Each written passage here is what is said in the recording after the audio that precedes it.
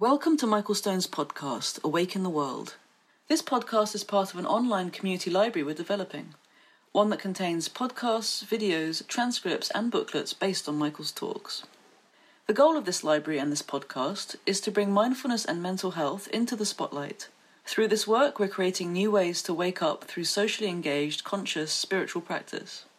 We're creating a culture of compassion and collaboration. We've left our physical monasteries, and we're bringing them online. Before we get to today's podcast, I want to take a moment to ask you to consider becoming a patron of this podcast through Patreon. Pledging is easy and can be as little as $1 per month. Just go to patreon.com/Michael Stone and click on the big orange button on the top right of the page. Thank you for listening.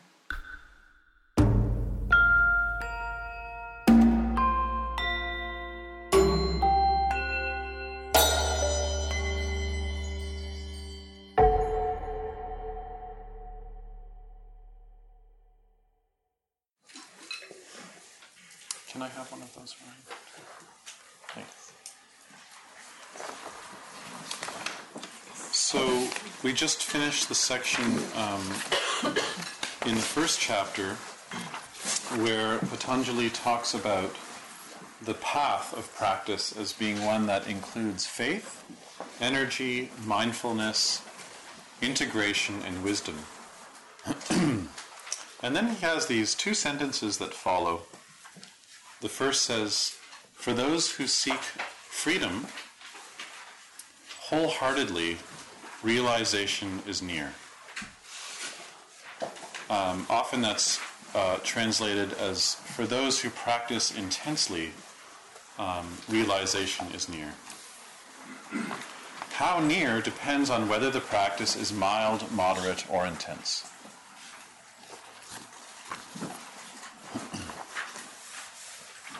This is sort of the last simple set of sentences that he offers, and then the rest of the chapter gets extremely practice-oriented. And when I read these two sentences, what I hear is commitment. And in a way, it's posing a question to you, which is my practice mild, moderate, or intense?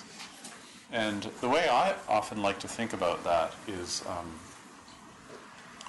whether the practice is at the center of your life or is just a tangent that you do sometimes. And there are times, I think, when we first make contact with practice, it's just something we do. Like, it may have a lot of meaning, but it can be just like reading a book or some other hobby we might have. And I know for me, when I first started practicing, I practiced a lot with people who were monks. And so something used to happen for me where I would just encounter somebody, and it still happens once in a while in Parkdale, where you're walking and you encounter somebody with robes. And it does something. Even though in traditional cultures it's supposed to make them not stand out, in this culture, they stand out. And when I encounter someone with robes and a shaved head, what it brings up for me is commitment. What is this person committed to? And which, of course, reflects back on what am I committed to? And it's often when I'm rushing to the post office, or and it slows me down just a little bit. And in a way, I think this section does the same thing. From a technical perspective, though, just to back up a little bit in terms of our practice, when we're meditating, we're not focusing on the part of the mind that's saying whether we're happy or whether we're depressed or whether we're anxious, that part of the mind that's deciding about the experience. That's not what we're committed to. But most of the day, that's the aspect of mind, we could say small mind, that we're committed to, is the mind that's just deciding whether I like this or I don't like this, or it affects me or it doesn't affect me, or it makes me happy or it gives me pleasure, or it's good for those around me or not. And when we're meditating, that's not the stream or the band of awareness that we're focusing on.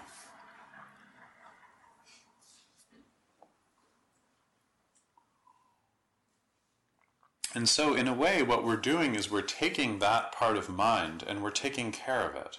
We're learning how to take care of it. We're learning how to commit to it in a way where there's less identification with that stuff. And you take care of it just like you take care of a small baby. You don't let that momentum of mind that tends to wander off so easily. And if there was a child that you were looking after, you don't let it, wander too close to the river, to the pond, to the stream. And when it is, you don't sort of yank it back, or him or her back. You sort of gently bring them back. You gently bring them back over and over again. And in a way, this is what we're doing with this part of the mind that is constantly committed to something outside of ourselves and constantly committed to desire. And I'm talking about the kind of desire that's just endless.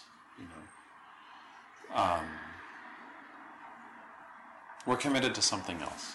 And every time you bring the mind back and you bring it back, you can start to see that awareness is not something that comes and goes. Awareness is not impermanent, really. The attention span is quite impermanent. And so the content seems to come and go. And yet, what is that part of awareness that it comes back to?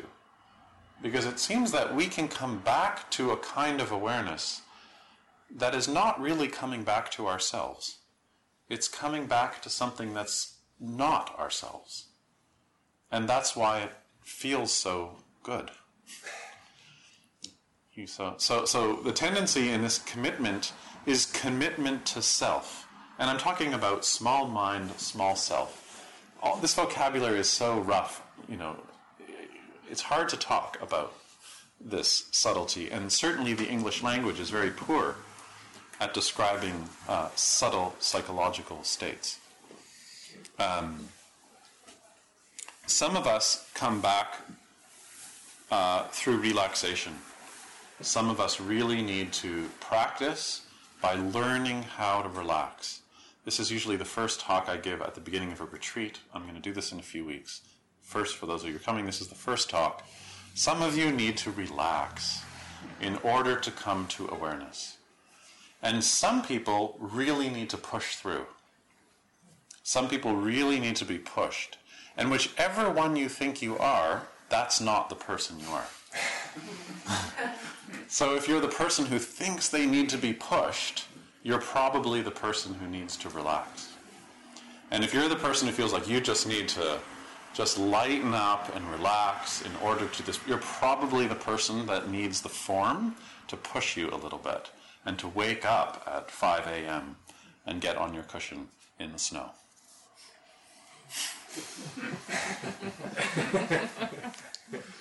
I'll do some advertising. Yes.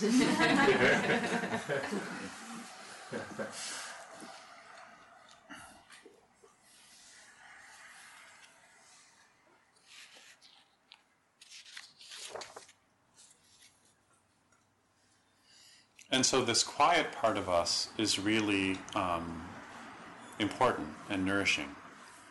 And I think sometimes because we're so invested in just the band of awareness where we're telling the stories and making decisions about what we know and what we don't know, it's like false nourishment. It's like briefly it feels like you've got something, but it's, the wrong kind of carbohydrate or something, right? And then you have it, and then you need more, and you need more, and you need more, and you need more. I think about this in terms of writing. Sometimes for those of you who write, you're writing a paragraph and you have a little idea, but you have more sentences often than you need. And so it's important to know, with some quietude, with some space in the writing process, which sentences and which words you're going to use and which ones you're not. Sometimes a word shows up that you have to use. And then you artificially fit it into a sentence just because that word became the focus of your attention. And yet it's false. It doesn't actually really belong in the paragraph.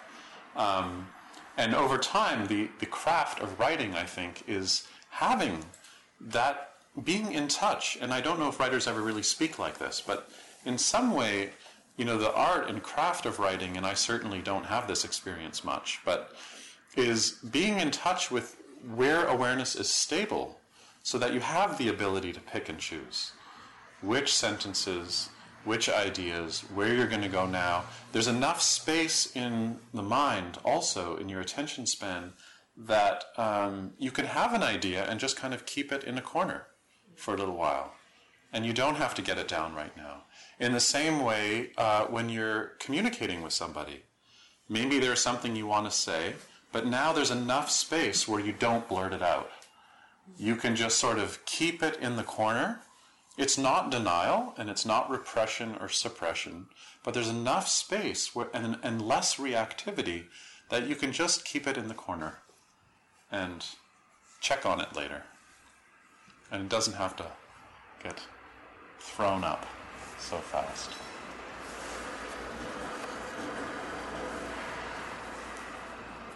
So some aspect of this larger mind is what's redirecting the smaller mind. So, and I think it's helpful sometimes to set up a vocabulary where there's small mind and large mind, and really to notice what you're committed to. And I say that especially at this time of year, because some of you are already starting to make literal commitments, right? I'm going to go to this party, I'm not going to go to that party, I'm going to hang out with this person and not with that person. And but also just to notice that as you make these decisions and there is a little more stress, and there's more stress on the streetcars and on the sidewalks and in the parking lots, this is the time to practice.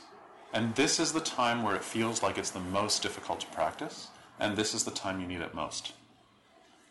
I think I said this last week and last year, that I never like to tell people to come here and practice. I want people to come on their own, except in December. In December, I tell people, we're only here for 3 weeks. Come every week and practice with us.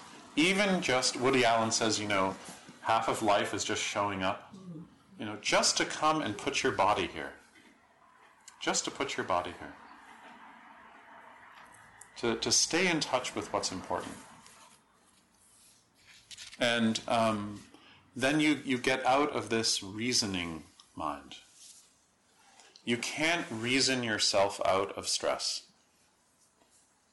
And you can't reason yourself out of loneliness. You can't reason yourself out of sadness. You can't reason yourself out of pain. And the power of awareness is that there is some other way that you can meet all of those patterns. And it's not about reasoning. It's not about deciding. It's actually not even about thinking.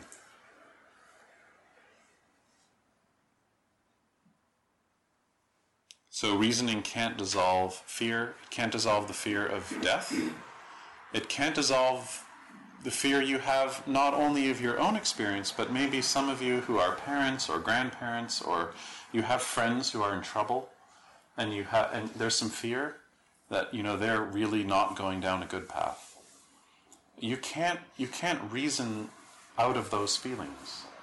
Your thinking about them often doesn't necessarily help so much.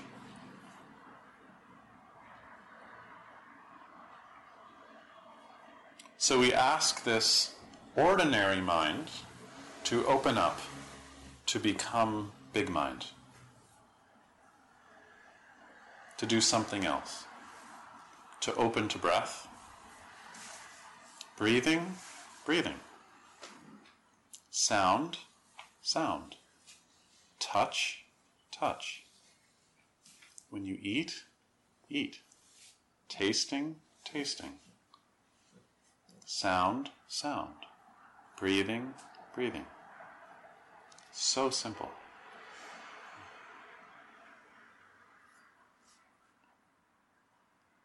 And then you get one pointed mind, where sound, sound, sound, and then the self becomes a raindrop. The self becomes streetcar. The self becomes that experience. You become streetcar. But not your idea that I'm meditating on street. Like, all of those interpretations fall away.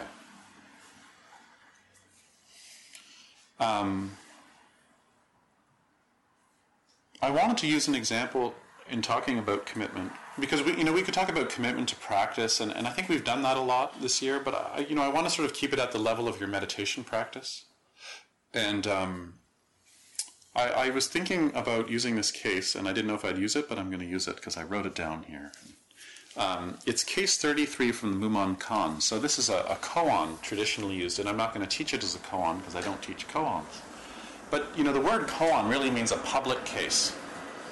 And it's kind of a public way of working with a paradox. And this case comes from the Mumon Kan, and it's called Neither Mind Nor Buddha. And so when you hear the first part of the koan, don't think about it. Just hear it and see how it settles with you.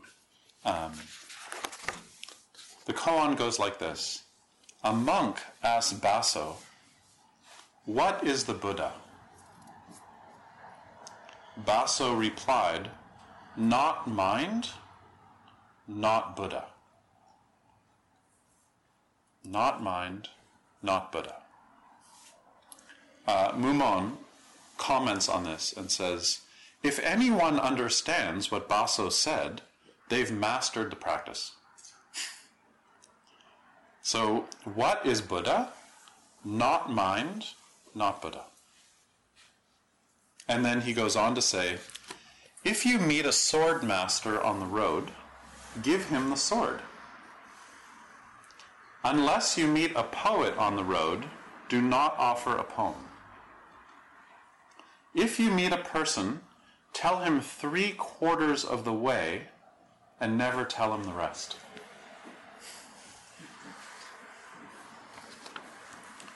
If you think about this, it will just be another sort of clever, ingenious twist of language. But if you go back and just think about this in terms of what we're practicing, what is Buddha nature? What is this? Not Shakyamuni, not the person, but Buddha, which is you. It's the part of awareness, it's the part of you that is free. Again, to understand that when we say Buddha, it's not referring to a person. When you say Shakyamuni Buddha, it's referring to a person. But Buddha means you. It's that part of your nature that is already free. When you bring your mind back over and over again, it's that part of awareness that's inherently stable. And what is that? And the answer is, it's not mind. It's not, that nature is not what you think it is. Right? It's not reasoning. And then, okay, it's not reasoning, it's Buddha. And then saying, no, it's not Buddha. Because, of course, as soon as you say Buddha, you've put a word on this experience, and then you confused it because of our cultural symbol exchanges. And then Mumon says, if you get that, you get the whole practice. And then comments on it and says, well, actually, if you meet a sword master on the road, give him the sword. It's beneficial to a sword master. Unless you meet a poet, and is not someone who writes poetry, but someone who has the heart of a poet, don't give them a poem. Right? They may not speak in that language. Don't give that, unless they're a poet, don't give them a poem. This is all about taking care of mind. But if you do meet a person, you can only ever tell them 3/4 of the practice. Because they have to figure out the rest. I can sit here at the front of this room and we play this game and I say, this is the nature of the mind and this is what you can do in your practice, but that's 3/4. And on some nights I can give a talk where you can feel that. You can feel my practice, you can feel your practice, we're in touch with something. But I can't do it for you. So I can only tell you 3/4. And a few of you in this room also teach. And you know when you teach that there's some part of you, especially when someone's communicating and they're so close, where you just want to bring them over the threshold. Here, just try this. But you can't. You have to leave them to find that way.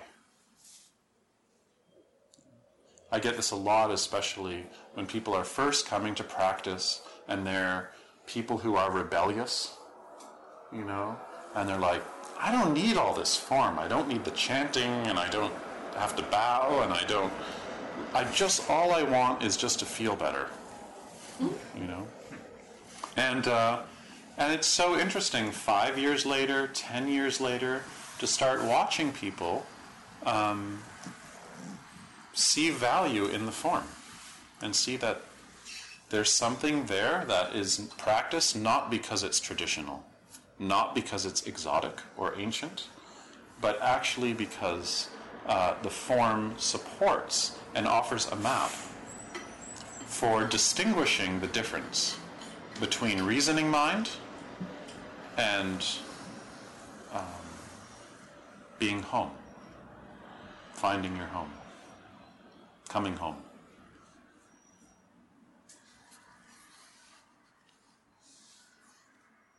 And then now you can blink, and there's just blinking, and just swallowing, and just coughing, just clearing the throat, just streetcar, as opposed to all of that top-down decision-making.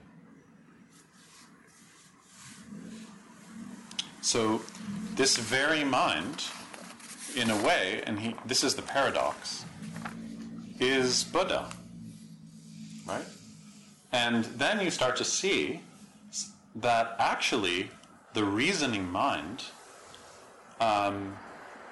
is also Buddha. That all this ordinary stuff is not a distraction. It's actually something we can open to because it's our life. And that's when the practice really gets going. And that's what we become committed to, is what's showing up. Not some idea about a path that you read in a book published by Shambhala Publications, but actually the path that you're practicing. And nobody can give you the path, because it's whatever's showing up in front of you makes the path. It's almost like if you had like a big bag of cobblestones that you could carry around, and you put them down in front of you as you're walking, and that makes the path. And I like this case in the Muon Kan because it says, what is that core? And Baso replies, it's not mind, but it's also not what you think the core is. And I love that. I love that. Because, traditionally in religion we say, you just have faith in the core beliefs, and that creates the conditions for grace, or that is grace. And here it's a little more subtle. It's more of a negation. It's not this, it's not that. It's not what you think.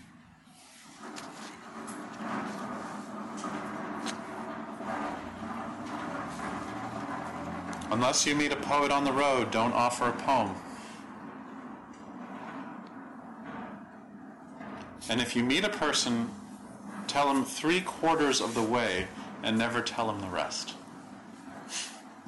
Because you can't. Because you can't.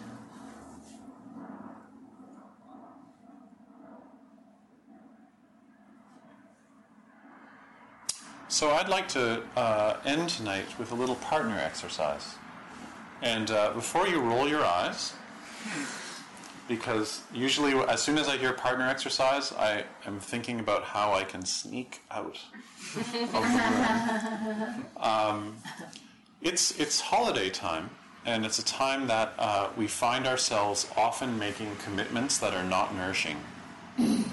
And the outer form of a commitment may bring up memories of being not nourishing, but it can sometimes actually flip and be quite wonderful.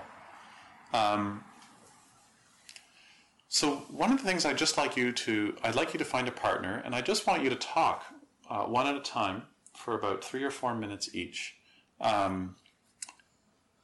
just about ways that you can find stillness this month. So imagine, forward think about how this month is going to go, and just see what you can use in your practice in a practical way to support you in the next month.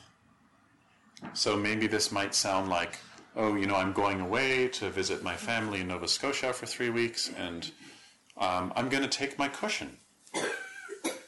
Or it might sound like, I have no idea, actually. I'm going to visit someone with 9 kids under the age of 9. And, I'm not sure what I'm, So just to kind of bring it into awareness, so that we're not restless, stressed, and agitated and angry before the events. Just to bring it up into the surface. And you might have some real practical ideas that come to mind, and you might not. So how can you take, most of you in this room have been practicing at least since September together, some of you for many years. So how can you take what we've been studying in practice and really put it to work, so you can stay contacted with something other than just the small reasoning, storytelling, agitated mind? Okay? So 3 or 4 minutes, you talk, the other person listens, then 3 or 4 minutes switch. Find a partner.